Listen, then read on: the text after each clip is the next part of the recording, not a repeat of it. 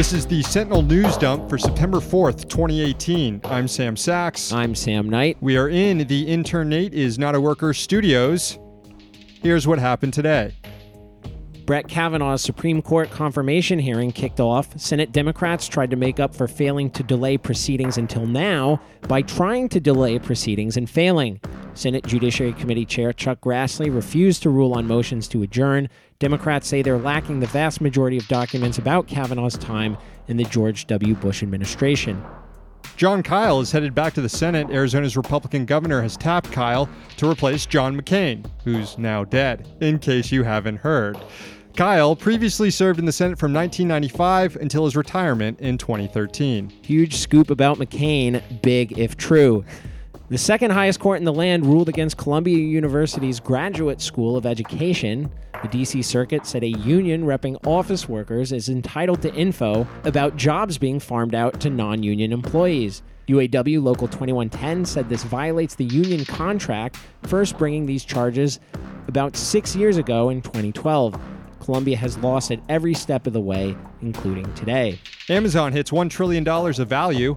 The price of one of its 487,741,189 shares rose to $2,050.27 on Tuesday to hit the $1 trillion mark. It's a lot of numbers to get there. Yeah, Amazon becomes the second $1 trillion company. Apple passed the threshold earlier last month. I guess we know where to start when the revolution comes. Meanwhile, where not to start, Tesla's stock, well, actually, I don't know about that, but either way, Tesla's stock is at a 3-month low. It's going for just under $289 per share as of recording. Up the Elon Musk meltdown watch from high to higher.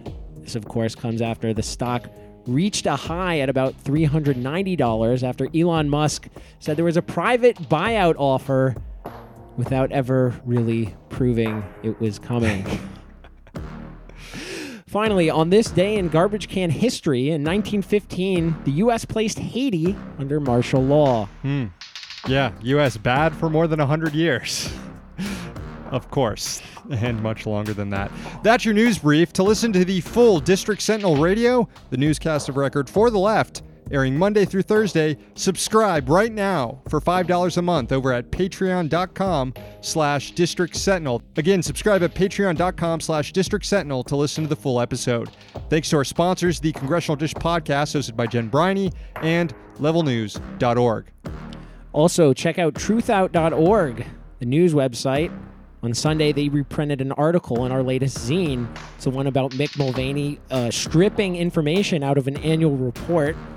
It benefits big banks who do business with colleges, those that try to sign up students for debit and credit cards with the help of their universities. Yeah, check that out. We're back tomorrow. We're here in D.C., so you don't have to be.